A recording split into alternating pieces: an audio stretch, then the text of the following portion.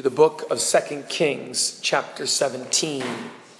2 Kings, chapter 17.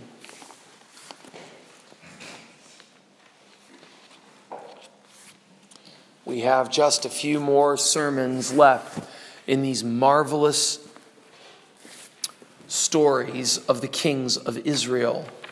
And today we turn back to the country of Israel from the country of Judah, where we had been studying for a number of weeks. And today's passage brings us to the last chapter in the country of Israel. Israel, the northern kingdom, whose capital was in Samaria, is about to be removed.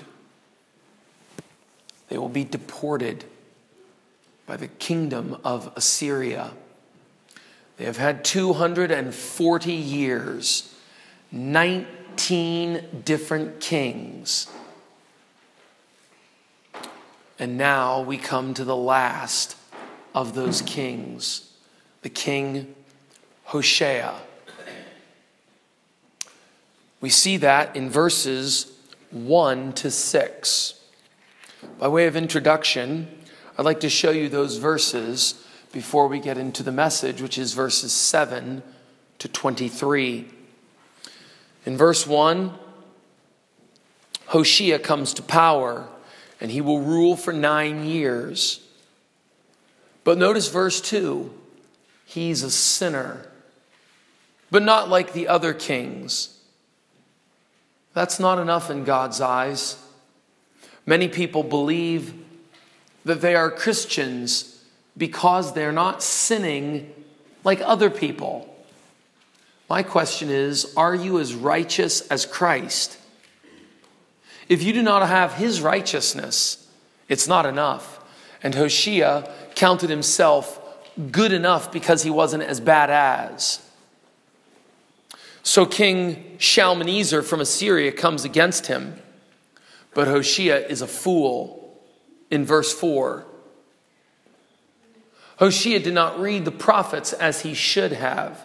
He should have known, you will be deported. Your country will be destroyed unless one thing, complete repentance. Instead, what does he do?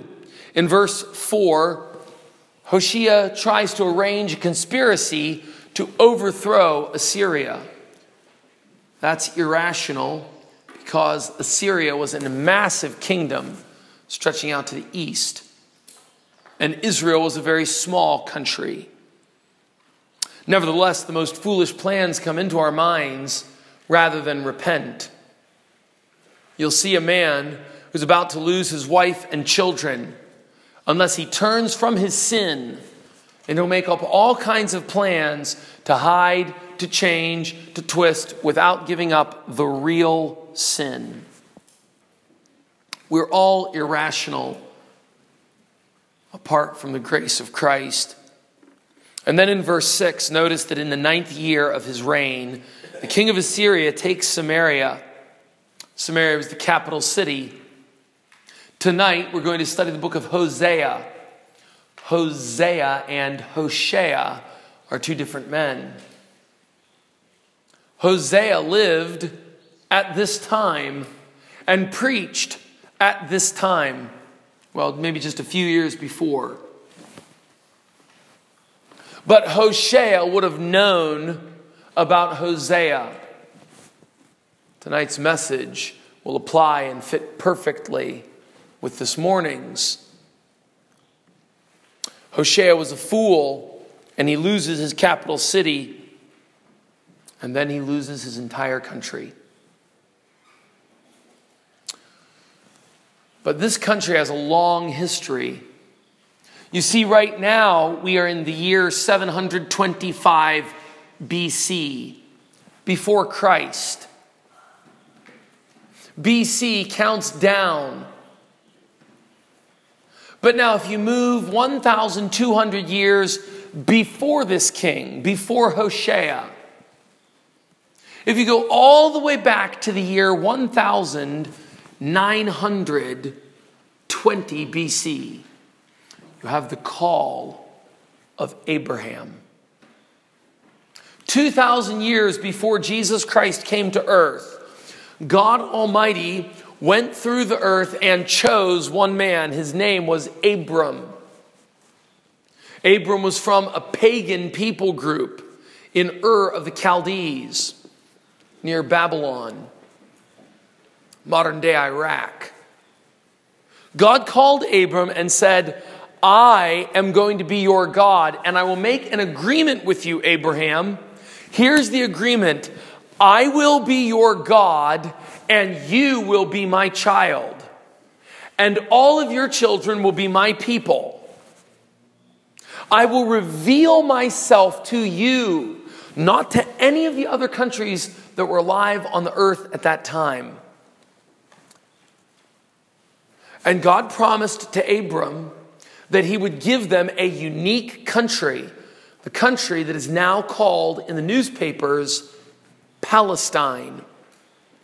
That's from the ancient Hebrew word for Philistia.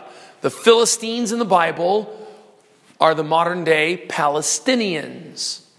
And God promised, I will give that land to you, Abraham, and to your children. And here's the word in Genesis 12, forever. He promised, I will be your God. And not only that, in Genesis 12, verse 3, God said to Abraham, I will bless all the people in the earth through you. Does anyone know how all the people in the earth were blessed through Abraham's children? Jesus Christ, of course. The descendant of Abraham. But we have now gone 1,200 years from that time. We have gone 700 years from the time that Moses wrote 5 books and delivered them up to the people of Israel. 700 years that those people have had the 10 Commandments and all the laws of Moses. 700 years that those people have known the one true God. 700 years that they have had 7 different feasts throughout the year to remind them of God. 700 years that they have had the sacrifices to remind them that God requires blood to pay for sin. 700 years of the law of God and 700 years of rebellion. 700 years that God has sent the Philistines and the Moabites and the Edomites and the Amalekites and the Ammonites to punish Israel. 700 years that God has given them prophets and then judges and then kings. In 700 years, they have neglected and rejected his word. That brings us to the message of today. Ongoing sin produces absolute misery.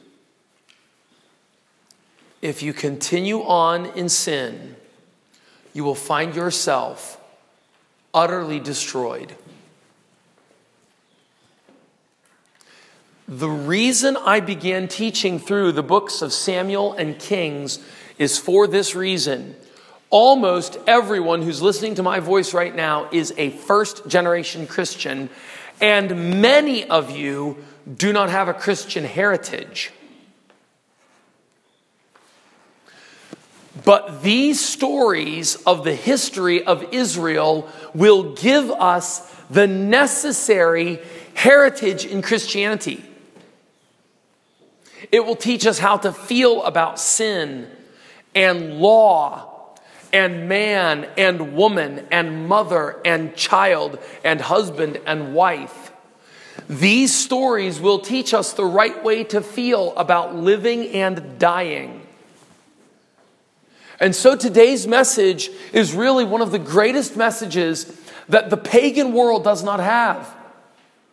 But we need to put this into the operating system in our brains and in our minds and hearts and souls. And here it is, a pattern of sin, a lifestyle of sin, ongoing sin. It will lead you to unbearable misery. People commonly complain about their lives. People commonly talk about how unhappy they are, how hard their life is, how difficult their life is. You can be sure that a difficult, hard, painful, miserable life comes from a pattern of sin. So we have 3 points today from our story. The first one is the ongoing sin. Let's see that. Let's see this pattern in verse 7. For so it was, look in your Bibles down there, verse 7. For so it was that the children of Israel had sinned against the Lord their God. That phrase is moving back 700 years. For so it was that the children of Israel had sinned. It's putting the time way back 700 years ago. And the man who's writing this is saying, I want you to think back now to the very beginning of the history.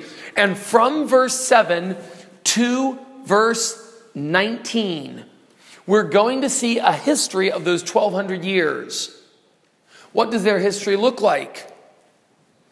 Verse 7, they sinned against the Lord their God, who had brought them up out of the land of Egypt, from under the hand of Pharaoh, king of Egypt, and had feared other gods.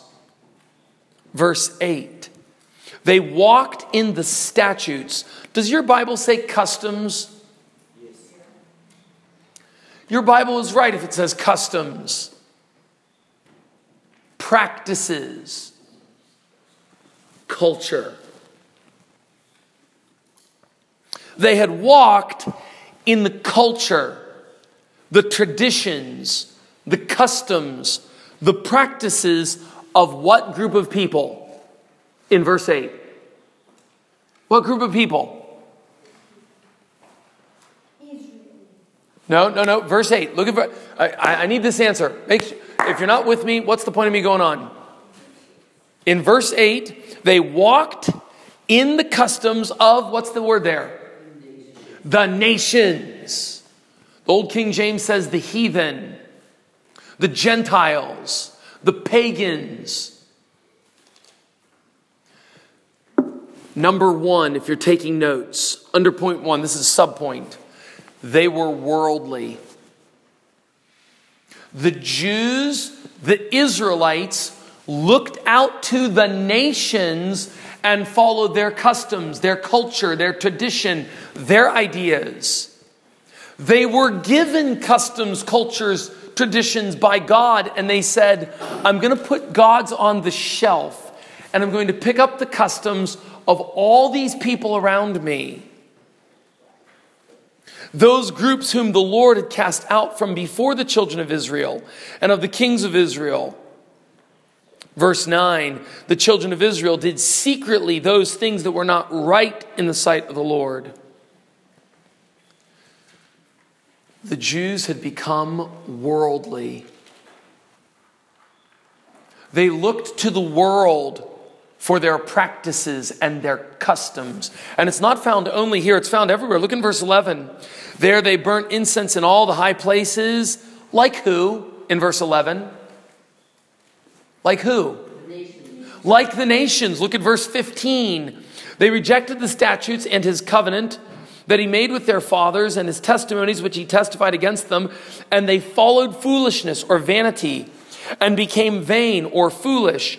And they went after who? Who did they follow in verse 15? The nations that were all around them.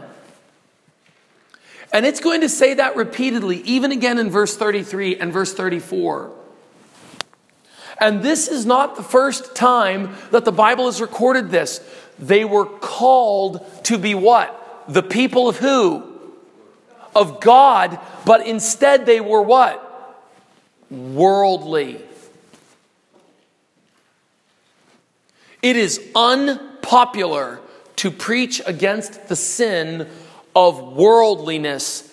And the reason it's unpopular is not because it's not in the Bible. It's because we are worldly. We have followed the customs of the world around us. We fear what they fear. We love what they love. We are entertained with that which they are entertained with. We get a smile from the same things that bring them smiles. And it's all through the Old Testament. In fact, the entire book of Leviticus is written so that we would be holy and separate from the other nations around us. Leviticus 20, verse 26. You shall be holy unto me, for I, the Lord, am holy, and have cut you off from other people so that you would be mine. That's repeated in the book of Ezekiel over and over, who's going to come and prophesy after this story. It's found all through the Old Testament. It's found in the New Testament. In fact, repeatedly in the New Testament, 2 Corinthians 6, verse 14, he says, come out from among them and be separate. And then he quotes the Old Testament to show this is not something just in the New Covenant. This has been God's plan the whole way through. 1 Peter quotes the verse from Leviticus, be holy, for I, the Lord, am holy. 1 Peter chapter 1, verse 16. Over and over in the Bible tells us to be separate from the world, different from the world. It goes so far in 1 John as to say this, if you love the world or even the things in the world, the love of God is not in you. That is a terrifying word to us today. How many people believe that they are Christians, but they love the world and the things in the world? The first sin of these Israelites that this writer goes back and says, for hundreds of years, this has been your pattern. You looked to the heathen, the pagans, the nations around you, and you said, the way they're doing things, that's the way we should do things. But God has his own customs. God has his own practices. He has his own way to raise children. You're not supposed to read Dr. Spock and say, that's the way I'll do it. You're not supposed to solve your depression the way they solve their depression. You're not supposed to deal with divorce and remarriage the way they deal with their divorce and remarriage. You're not supposed to handle your bank account the way they handle their bank account. You're not supposed to have the customs that they have. There are superior customs. They're the customs revealed in the books of Moses and then built upon for us in the new covenant. And God was explicit. We are not to have the customs and traditions of the world. That's the first sin that these people fell into. The second sin is in verse 9. And the children of Israel did secretly those things that were not right against the Lord their God. They built high places in all their cities. From the tower of the watchman to the fenced city. Verse 10, they set up statues and groves in every high hill and under every green tree. Verse 11, there they burnt incense in all the high places, as did the heathen whom the Lord had carried away from before them. And they worked wicked things to provoke the Lord to anger. Can you summarize those verses? It's in verse 12. They served what? Number 2, idolatry.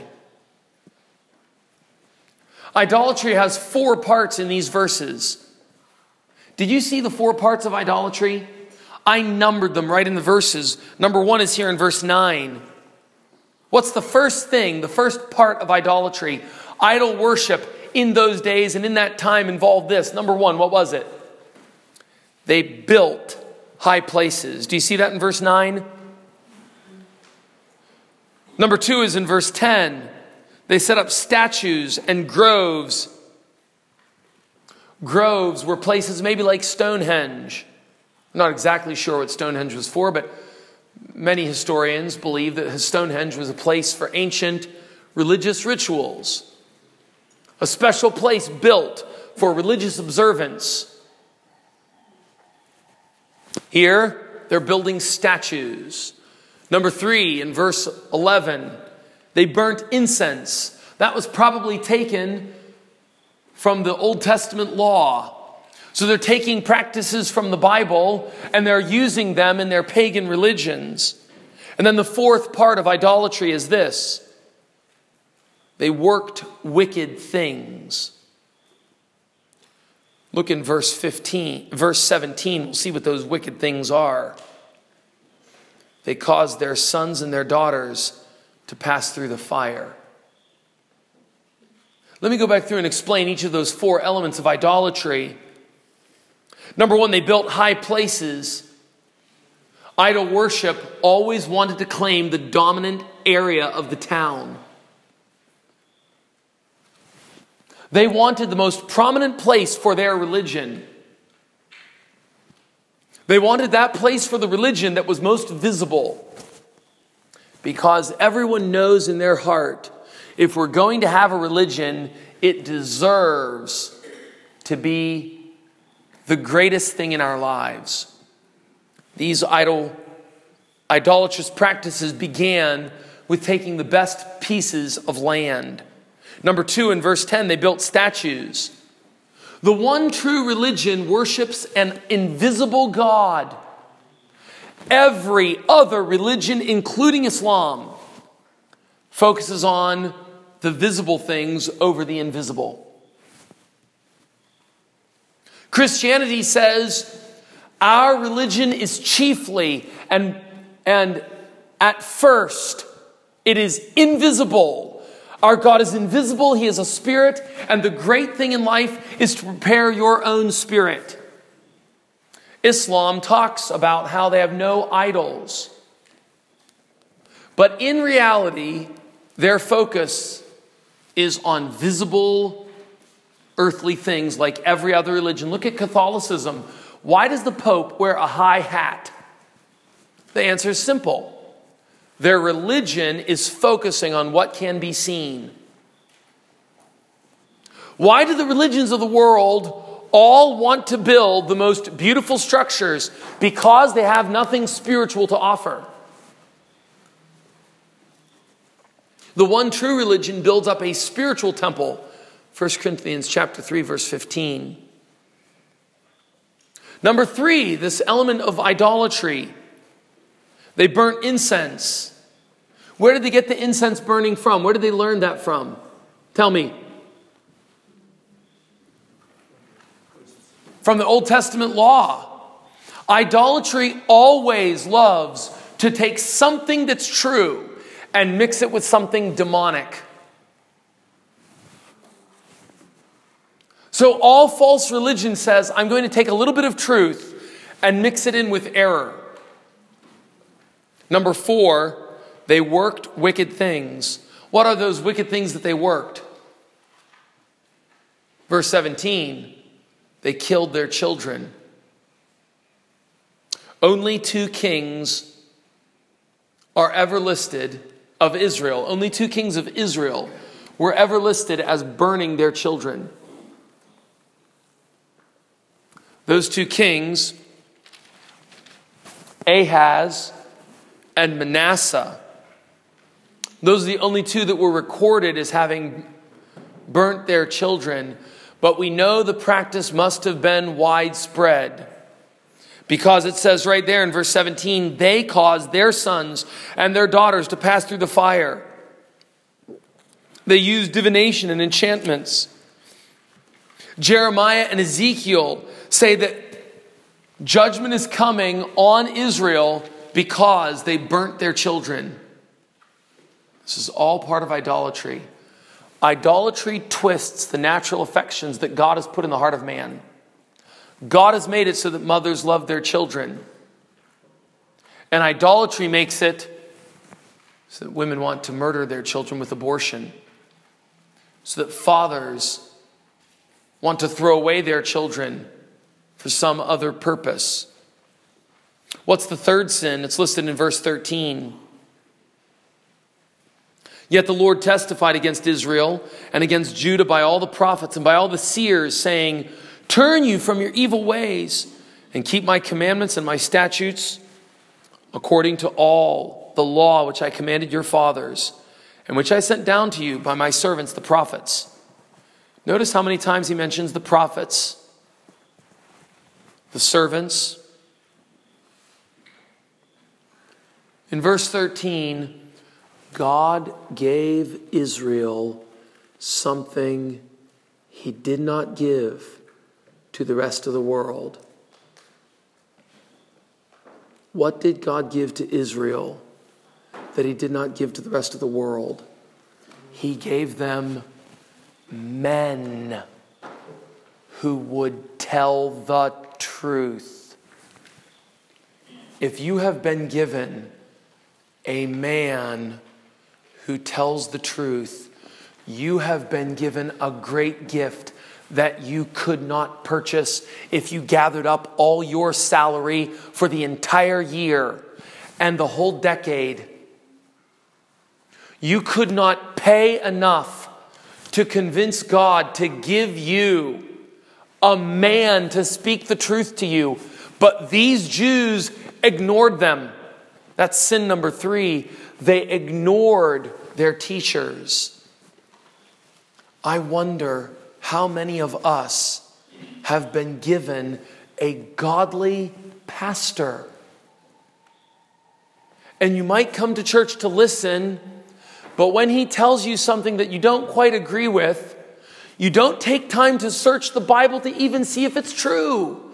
It's understandable if your pastor preaches and on some minor point you're studying and you think, well, I've studied the scripture very carefully and I've done this, and on this minor point, perhaps my pastor is just a man and we disagree.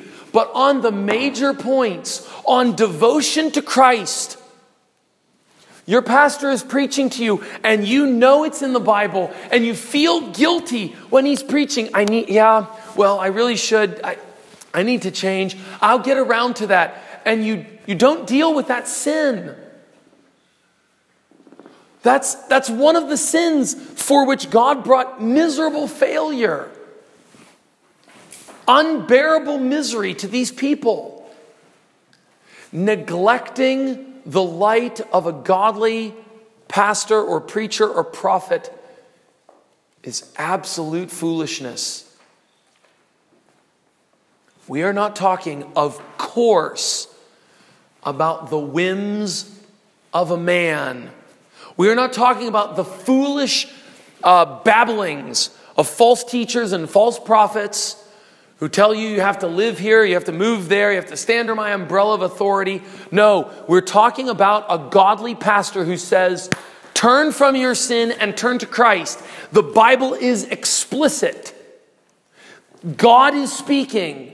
And you say, well, I understand that the Bible does say that. And I know there's a verse about that. There's another verse, and I understand, but I'll deal with that later. That kind of attitude is the precursor to unbearable misery. Sin number 4, verse 15. They rejected his statutes and his covenant that he made with their fathers, and his testimonies which he testified against them. Notice that. Statutes, covenant, testimonies. Give me another word for that. All 3 of those, statutes, covenant, testimonies. In verse 13, we saw the words commandments, statutes, law. What word can we summarize all those terms with? The Bible, or God's Word. Sin number 4 of these people, they rejected God's Word. let me ask you, will you open your heart and let me speak right into your soul right now? Is there something in the Bible that you know it clearly says, and you do not like it? Is there something you know the Bible says it, and honestly it bothers you? You would not say it in public. You wouldn't say it in front of the pastor. You wouldn't tell people, or maybe you would sometimes if you see that person also hates it. But there's something in the Bible. I could give you examples, but you know them. The Bible says it clearly. It might say it 2 times or 4 times or 5, or it might say it 50 times. It might have to do with the fire of hell. It might have to do with election. It might have to do with the way God has ordered the home. It might have to do with the way God rules the world. It might have to do with his providence or his revelation. It might have to do with the way he has ordered the church. But there's a verse in the Bible, and when you come to it, you honestly say, I wish that verse wasn't there. Or in the words of Charles Simeon, the great Anglican preacher who preached the 5 solas. Charles Simeon said once to his friend in a letter, he said, we must guard ourselves from ever thinking that if we were looking over the Apostle Paul's shoulder, we would have said to him, no, you don't need to write that. Have you ever felt that way? That is a sin. It does not come from God. These people were involved with that sin because they rejected God's word. And let me just be very plain. Perhaps you have for 10 or 20 or 30 years held this idea, there's something in the Bible, I don't like it. I call on you as a loving Christian, as a man called by God to speak as the mouthpiece of God, 1 Peter 4 verse 10. I call you today to repent of that, to say before God today, oh God, forgive me. There is this verse and I haven't liked it. And starting with today, the 6th of December 2020, I'm going to throw down that doubt and I'm going to take it. And if it changes something in my life, I'm just going to have to deal with that change. But I'm going to take the Bible. Any other path is the path to unbearable misery. These are the sins that led Israel into destruction. Look at verse 18. Therefore. Do you all see that word? What's the first word of verse 18? Therefore. The Lord was very angry with Israel. Wait a minute. Why was the Lord very angry? Because of those 4 sins. Do you see that word therefore? It's connecting it back to all of those sins that came before. What are the 4 sins? The first one was worldliness. The second one was idolatry. The third one was ignoring teachers or preachers. The fourth one was what? Rejecting the Bible.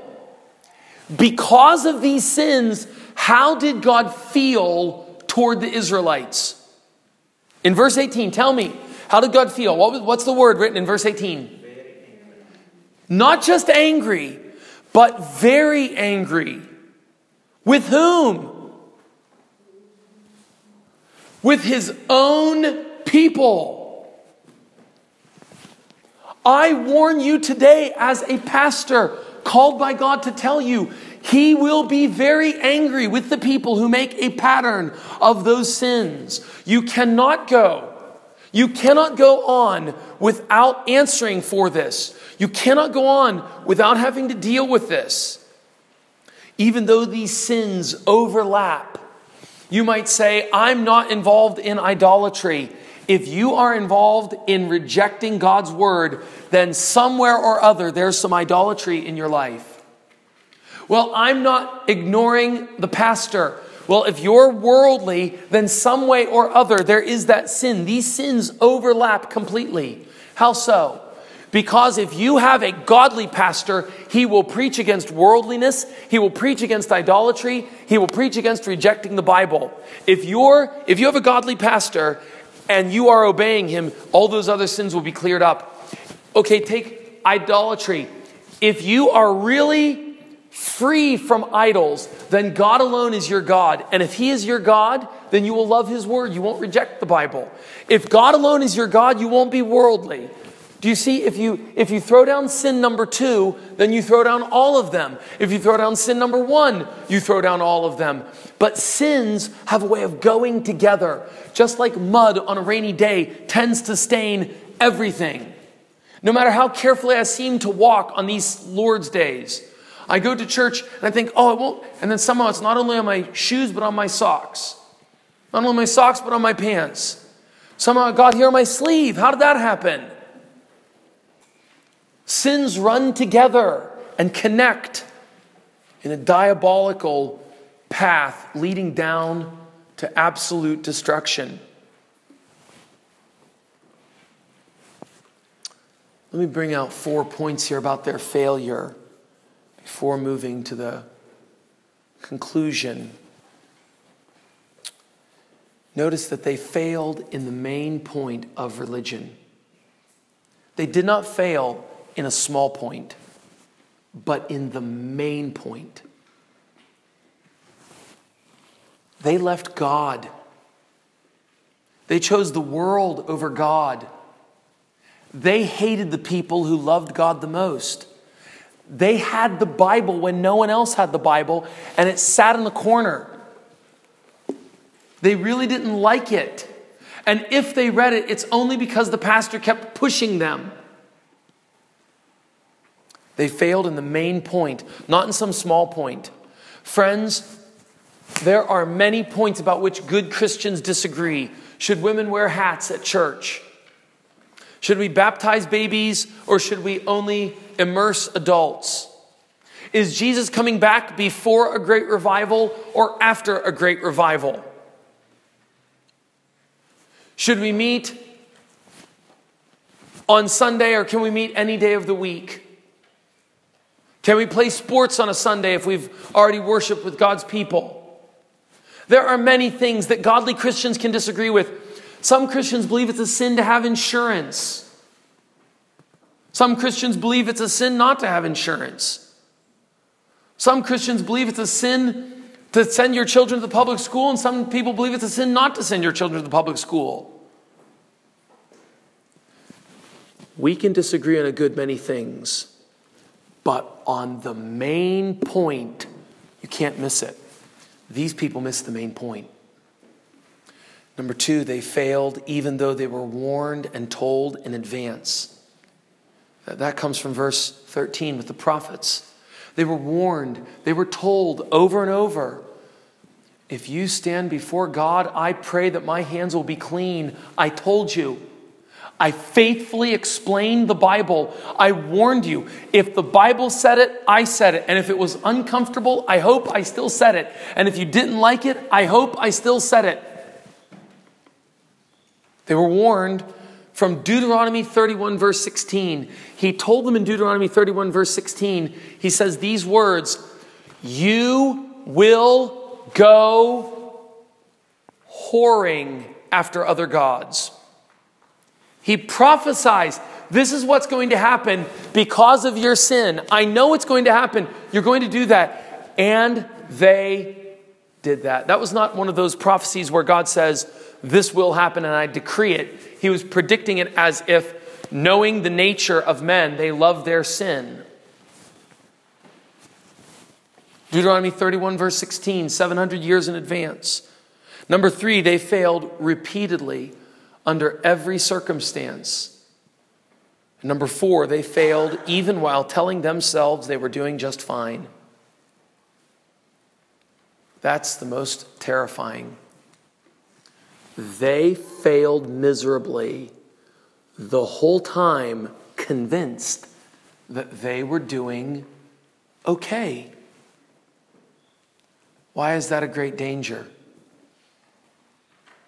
Because of all the dangers, if you don't see that you're doing wrong, you will sleep your way into hell. And some of you are here listening to me right now, and you were woken up even this year. And you thank God for that. And I've heard you thank God that He woke you up.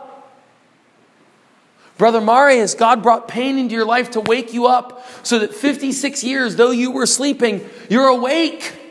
Praise God that He woke you up after 56 years. These people were failing even while telling themselves we're doing fine. And so we close in verses 20 to 23 with the unbearable misery. Look at verse 20. The Lord rejected. What did the Lord do? Rejected all the seed of Israel. Number two, what did the Lord do? Your Bible might say afflicted, or your Bible might say humiliated. Do you see that word? Does your Bible say afflicted? It's the same word that is translated as humble. God humbled them. He humiliated them. He put them low. Number one, He rejects them. Number two, He afflicts them. What's the third thing He does? God delivered them into the hand of their enemies. You see that word deliver, it's the word for salvation. And you say, oh, God saved them? No, He delivered them over to their enemies. Number four, what does God do at the end of verse 20? Tell me, look in your Bibles at verse 20. What's the last one? He throws them out of His sight. Number 5 is in verse 21. He rent Israel. He tore Israel. He cut off Israel from the house of David. 5 verbs that God did. Let me remind you of this. Do you know this verse? If you don't know this, you need to know this verse. 1 Corinthians 10. Oh, I've just forgotten the verse number. I think it's verse 3. These things were written for your examples. The Old Testament is written to be an example for you. Verse 6. 1 Corinthians 10, verse 6. But it's listed twice. Is it verse 6 and verse 3? These things were listed as your examples. We have the Old Testament stories because they are examples for us. That means the 5 things that God did to Israel, we are supposed to learn from. He rejected them. He humiliated them. He delivered them to their enemies. He cast them out of His sight, and He cut them off from the house of David. And God will do that to all people who make a pattern of going on in sin. If you go on in those 4 sins, He will be very angry. You will fail not in the small point, but in the major point. You will deceive yourselves, and He will do those 5 things to you. We have this as an example for us. And this is exactly what the Apostle John teaches in 1 John 3, verses 6 through 10.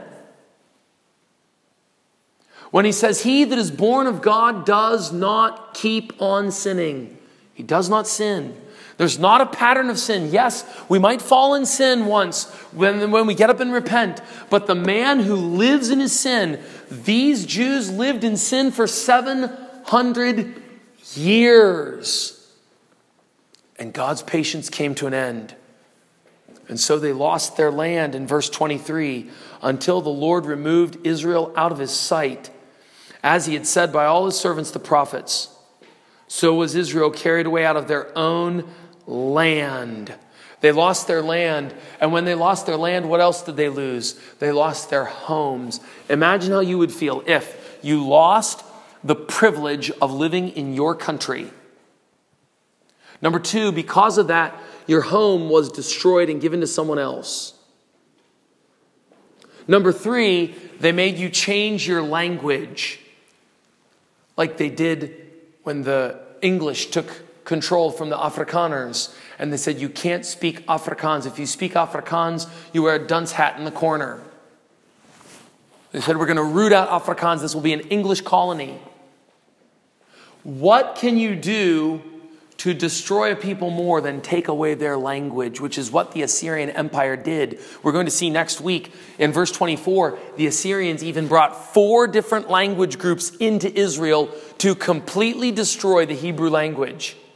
And there's no way that Hebrew could be spoken today if God providentially did not produce it. But that's come back next week. God destroyed their language.